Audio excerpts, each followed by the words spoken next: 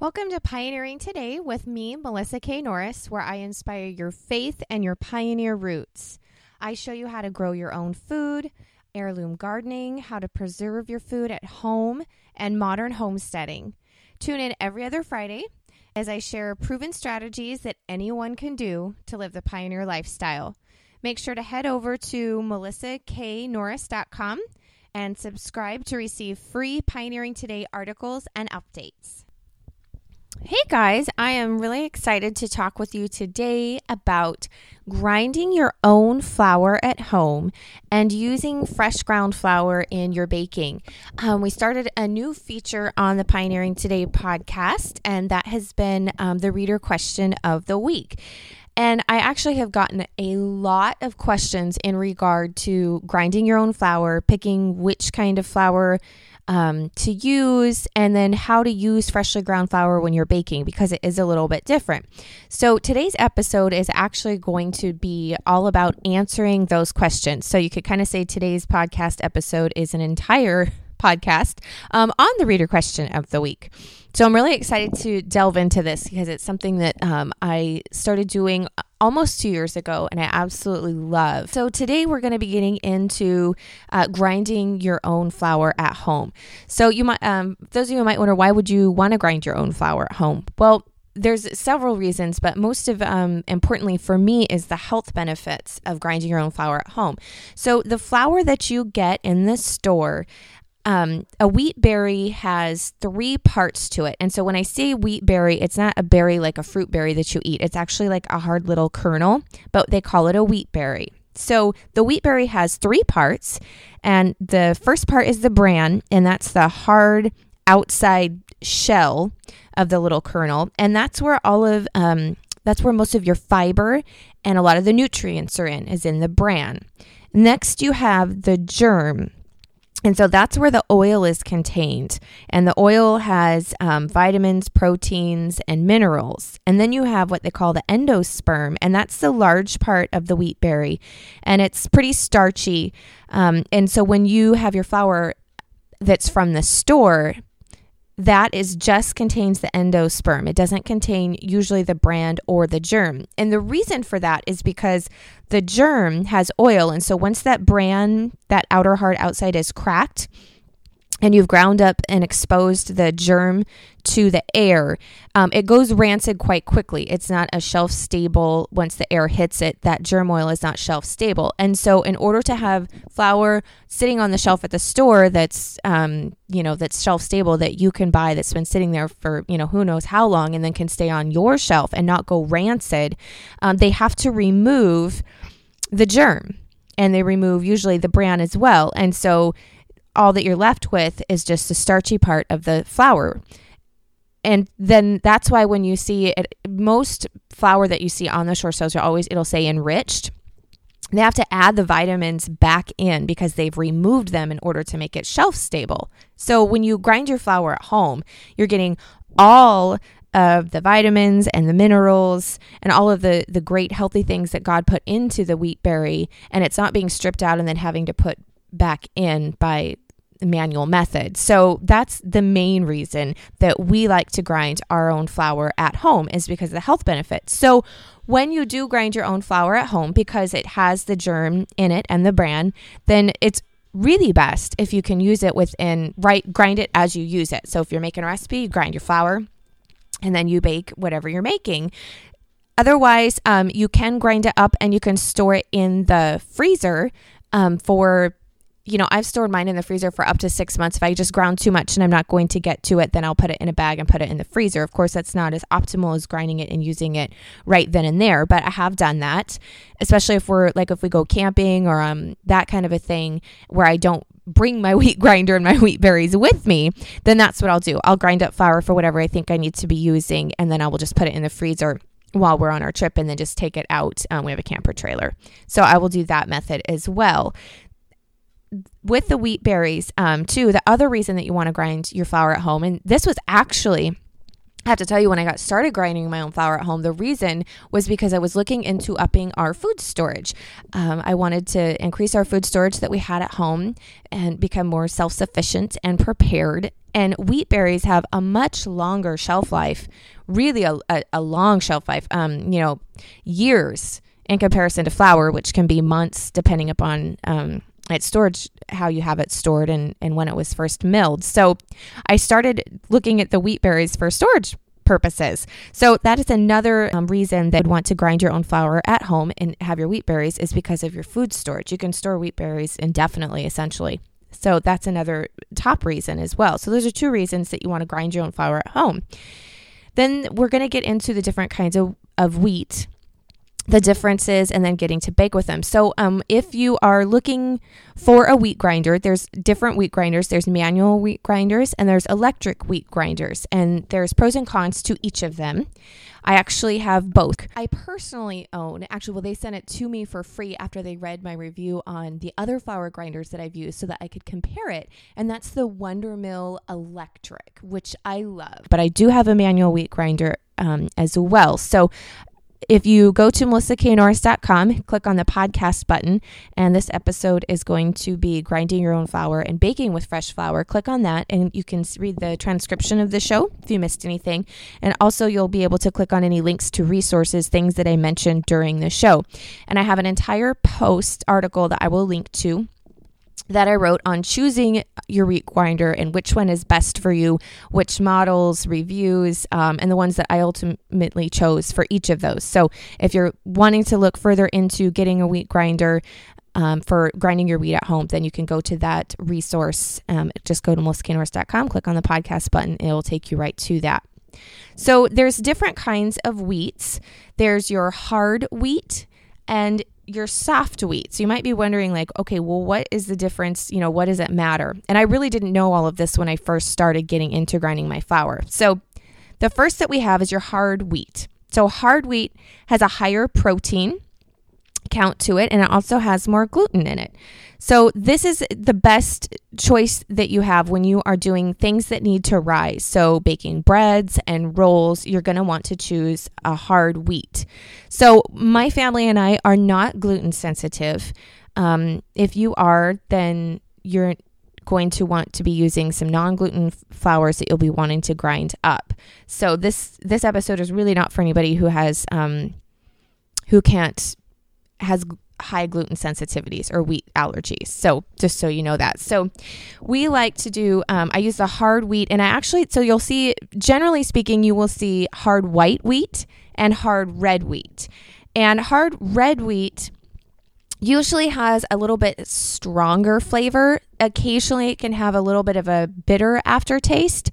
I prefer the hard white wheat when I'm baking my bread. It has a little bit sweeter flavor to it, so I don't use as much sweetener. In fact, the bread recipe, after using a lot of different recipes when I was baking with fresh flour and trying to come up with a bread recipe, I actually ended up creating my own, and it's a honey buttermilk whole wheat bread recipe. So I will click to that or link to that for you in the show notes as well.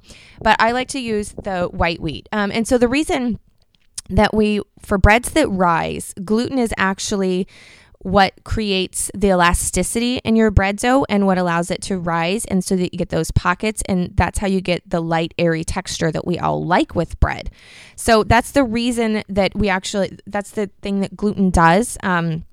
And the reason that we like that is when we're baking bread products is because that's what it does. So that's why I prefer a hard wheat, because it produces a lighter, airier bread. It's not as dense. A lot of times the complaint they have with whole wheat is because it's more dense. Now, some people really like that earthy artisan type bread. And so it's just going to depend on your own personal taste preferences, which is kind of the beauty of grinding and using your own flour at home, is you really get to come up with what your family likes, and it's tailored to you and your specific taste. So I really like that. So for me and my family, we have found that we prefer the hard white wheat. I just use a little bit of honey as sweetener in our bread recipe, and it still has a really sweet taste, which is high on the list for kids, and it rises quite well, so that's another great thing. So your soft wheats are lower in protein, and those are really best for your pastry type items. So it would be more like a cake flour consistency. So for muffins, pancakes, those kind of cookies, anything like that, your soft wheat is a option that most people go for. Now, this is my darling of the wheat berries, and what I did not discover this flour existed or this wheat berry until I started getting into grinding my own flour, and that is spelt.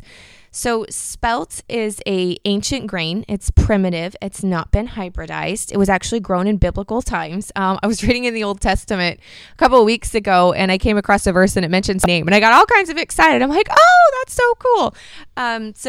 So that's what spelt is. It's an ancient grain. One of the cool things about spelt is it's higher in protein. And it does have gluten in it. It is not a gluten-free flour. I kind of see that misconception a lot of times online in reference to spelt. So spelt does have gluten in it.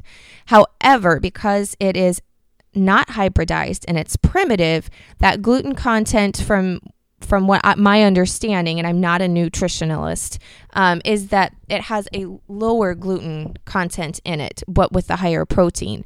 So spelt is a little bit different though when you go to cook with it, because spelt, or essentially when you're baking with it, spelt doesn't rise. Its gluten is more fragile, and so it doesn't want to rise upward as easily. Spelt tends to rise out instead of up. So sometimes there's some little tricks using with spelt. It's a little bit different baking with spelt, especially freshly. And this is kind of true for any of your fresh ground flour. Your recipes will have to be altered. So when you're using fresh ground flour, because the bran and the oil is still in it and it's fresh, it absorbs liquid and moisture a lot more than your regular all-purpose flour or flour that you've bought from the store that's already been milled. So going into that, know whenever you're taking a recipe, if it's not a recipe that is specifically for fresh ground flour, if it's just for regular all-purpose or already flour, you're going to have to do a little bit of alterations. Now, I didn't realize this when I first started grinding our own flour at home and using our own flour at home. And I have to tell you guys, it took me about 6 weeks, I kid you not, to get a decent loaf of bread. I was beyond frustrated because I have baked from scratch, baked bread for many years. I consider myself a decent baker. Actually, I consider myself a fairly good baker, not by any means professional or, the best out there, but I usually think that my stuff tastes pretty good. And so I was really, really frustrated when I tried to bake bread using the fresh ground flour. And that's because you do have to treat it a little bit differently. So the first loaves that I tried to bake with the fresh ground flour, oh my gosh, you guys. So I didn't realize that we needed to make alterations, and I just followed the recipe as I normally would. And by the time it came down to trying to punch your dough down before you form your loaves for the second rise, it was so hard. I am not joking. I could not punch that dough down. I mean, it was solid, almost like a rock. And I didn't even bother trying to bake it because you can guess you would break your teeth on it before you'd be able to bite into it if it was that hard and that dense before it had even hit the oven.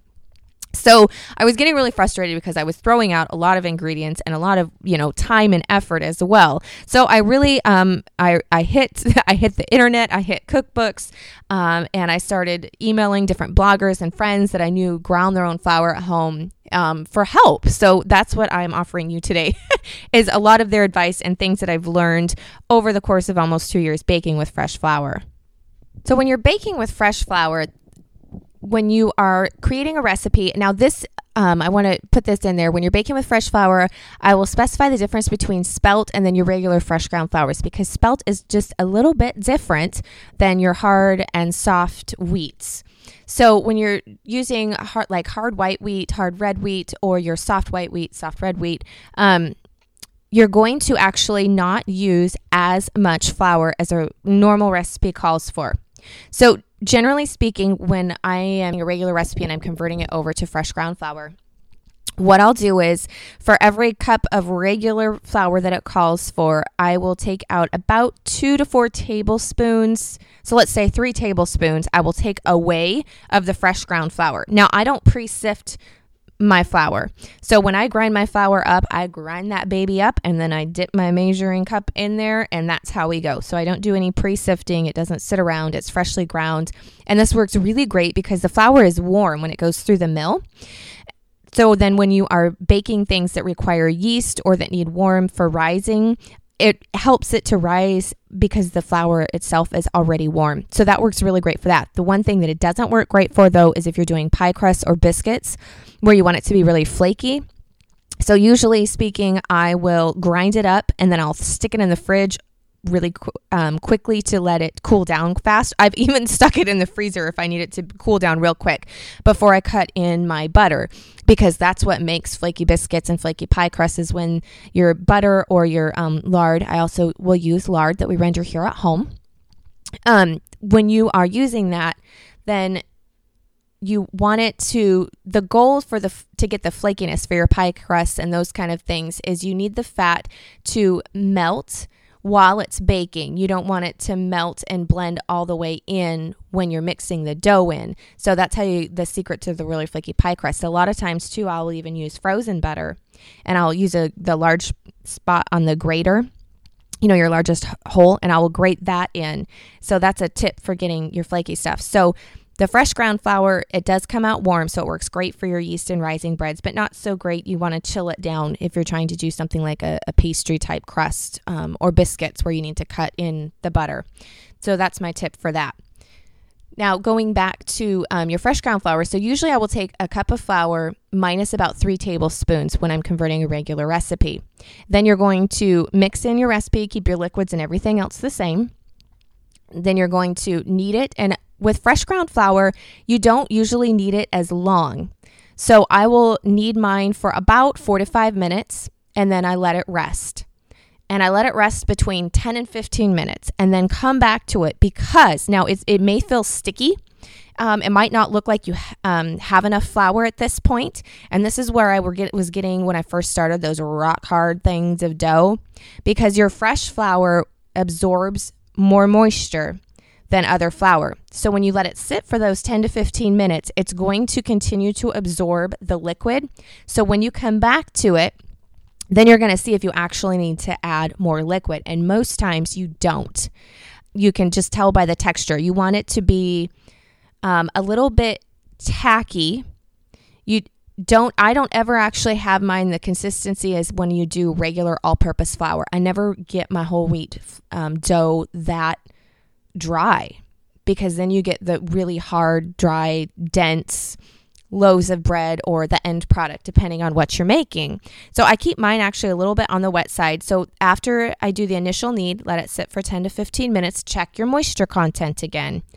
And then I knead it for another 5 minutes. And another trick that I have, if you're not using a mixer to knead your dough, like with a dough attachment or a bread machine, because then you always have to add more flour when you're kneading, right? So it doesn't stick to your hands, doesn't stick to the counter. And that can create a dense loaf of bread when you're using the fresh flour. So what I have found, if I'm not using a mixer, is to use a little bit of organic olive oil, melted coconut oil, whatever oil that you have. Avocado oil is another great oil that I've been using lately. I really like. Put down just a really thin layer on your countertop and just coat your hands lightly. And then knead your dough. And then you're not having to add extra flour, and it's not sticking to your hands, and it's not sticking to your counter. And that, once I started doing that, then I started to have loaves of bread that were normal and not rock hard. So that is my number one tip for using fresh ground flour. And I've kind of noticed too that every bag of flour that I get, bag of wheat berries that I'm grinding into flour, it's a little bit different. It depends on where it's grown and the type of weather they have for that year. For your, the hard wheat is generally growing in the winter months. And so if you don't have quite as cold or the weather conditions are just different, it's going to affect, the protein and the gluten content a little bit. So grinding with fresh flour, you really just have to go by the touch and the texture and the visualness of the doughs that you're preparing rather than a hard, exact quantity of flour for your recipes.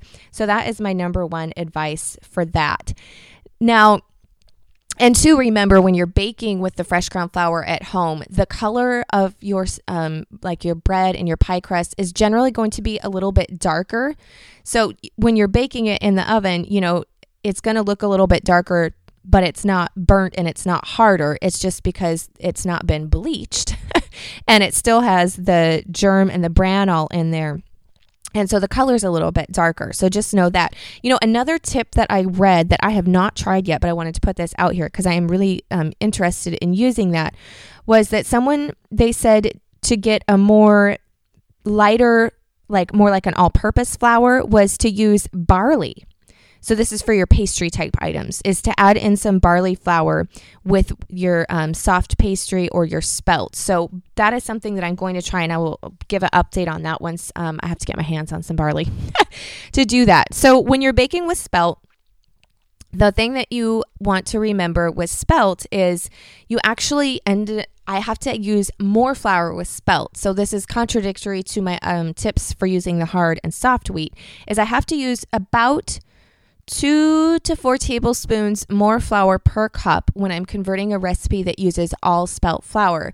So when I first started, I wanted to bake cookies, and I usually use spelt as my pastry flour. So I usually, all of my cupcakes, cakes, pancakes, waffles, muffins, all, quick breads, banana bread, pumpkin bread, zucchini bread, all of those things I use spelt.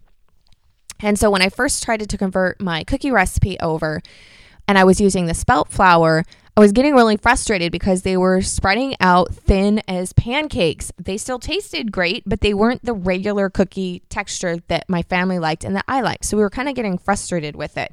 And so I dug into spelt. And like I said, spelt likes to rise and spread out instead of rising up. So with spelt, you have to add a little bit more flour. And if you're using it for baking your breads and stuff, you don't want to overwork spelt because the gluten content is more fragile. And if you overmix it, overstir it, overknead it, then it breaks down faster, and that's going to inhibit your rise as well. So that's my other tip, and that's one of the reasons why I only knead for about 4 minutes, let that baby rest, come back, knead it for another 3 to 4 minutes, and then that's all the kneading time that it needs, which is also great because it's less work for me on kneading. So I love that. So with the spelt, generally speaking, I usually add, especially if I'm doing something like cookies that's a free form, it's not in a pan like bread or muffins or whatever, I add about 4 tablespoons extra to my cup of flour. So if it calls for 3 cups of flour, then I'm adding almost 4 cups. And so you can kind of, again, you'll go by the feel of the dough. Then another tip that I have too, and this was someone was baking with spelt, and they asked, their bread didn't seem to be rising correctly. And so one of the things that I like to do, especially when I'm using with spelt, is you can cut back on your rise time. If it seems like when you're putting it into the oven to bake that it's deflating instead of rising up, then that's a sign that it has it's went past its optimum time for rising. It's actually been rising too long, and so it's deflating when it starts to hit the oven. There's no life left in your yeast. So try cutting back your rising time for about 15 minutes and seeing if that helps for the first and second rise as well. The other thing that I like to do, and this is what I do with spelt to get a little bit extra height, is I will preheat the oven at a higher temperature than what I'm going to bake it as. So for instance, for my bread, I generally bake it at about 375 degrees. So I will preheat my oven to 425 degrees. And once that's preheated to that, then I'll put the bread into the oven and I will cook it at 425 for about 4 minutes. Then I lower it back down to 375 for the remainder of the cooking time. So that extra high heat when you first put it in, it gives that yeast a little kick in the pants, so to speak, and it kind of makes it puff up and rise. But then we have to turn it back down because we don't want to burn our bread. So that I have found works really well for me, and I get the best texture on the bread when I implement that kind of baking. So that's a tip that you definitely can try. And then also with your spelt products, if you're frustrated that they just tend to be rising out, I would recommend playing around with your flour ratio, your kinds of flour. So a couple things that you can do is you can actually add in Vital Wheat gluten. It's a powder form. And so usually I will do to a overall bread recipe, let's see, my bread recipe is about 8.5 cups of flour for 2 loaves. So you can add in a 1/4 cup of the Vital Wheat gluten. And that will help with the texture and help it to rise better as well. And you can get that at any pretty much Whole Foods place. I'm sure you can get it on Amazon. I can link to that in the show notes for you as well. So that's another option that you have when you're working with your freshly ground flour and whole wheats to give it a little extra boost in airy texture. You can also make your own mixes up of your flours. So you can use, and I've done this a lot with the breads, is you can use some spelt and some hard white wheat. So that's another option that you have, is you can make your own, your own mixes up, kind of play around with it, see what you like the best. And I have found that like for doing, tortillas and that kind of a thing, I do use the hard red wheat for tortillas, crackers. I like the flavor in those things. For my breads, I prefer the hard white wheat with the spelt. And then spelt is what I use as my primarily pastry for everything. I adore spelt. It's my favorite flour. So I hope that answers a lot of your questions on grinding your own flour at home and baking tips and on how to bake with it. If you still have questions or you'd like to know more things, please shoot me an email, leave a comment on the post, and I will answer that on another episode that we have coming up. I love hearing from you guys, actually. It's really fun. I've got to meet some of you via email meeting, chit-chatting back and forth, and I just think it's awesome. So I would love to hear from you. And then where do you get your wheat berries? So generally speaking, I get most of mine from our local co-op. And I can call ahead and order a 50-pound bag, and then they give me a 10% off discount for buying in bulk. So that's really great for our storage purposes. And so generally speaking, I use a 50-pound bag of the hard white wheat for a year and a 50-pound bag of the spelt flour for a year. And so that is pretty much 100 pounds of wheat berries is what our wheat use is for a year. And that's what I do. I do also have a small bag of organic all-purpose flour that if I'm baking something, that if I don't have any flour ground, or just kind of if I really want something to be really light and airy texture, I will mix that in with the spelt flour if it's something that I really want to have a bakery type thing, because I'm still playing on trying to get down of all home milled flour at home to really capture that all-purpose light airy texture. So I'm really excited to try using the barley to see if I can capture that at home so I don't ever have to get any flour pre-ground at the store. But primarily we use all of the fresh ground flour at home for everything pretty much. So you can also order in bulk as well. I know Amazon has a lot of non-GMO verified organic wheat berries too. And the interesting thing when you're grinding your own flour at home is because it puts the air in it and grind it, is when you grind a cup of wheat berries, I get actually about a quarter in a cup of flour. So that's another thing to keep in mind. When you're grinding up, if the recipe calls for 8 cups of flour, say, then you're probably going to grind up about 7 cups of hard wheat berries, or soft wheat berries, whatever you're doing, but the hard kernel berries. So that's another thing. If you've never ground before, that was a question I had. Well, how much volume wise of this white wheat berries is going to give me for flour? So I get a little bit more volume wise of flour than I do per cup of the wheat berries. So I hope that you have enjoyed this. I hope that it's helped you. I would love to hear from you. Thank you so much for listening, and I really hope that you join us for the Homemade Christmas series. Again, you can sign up for that at melissaknorris.com.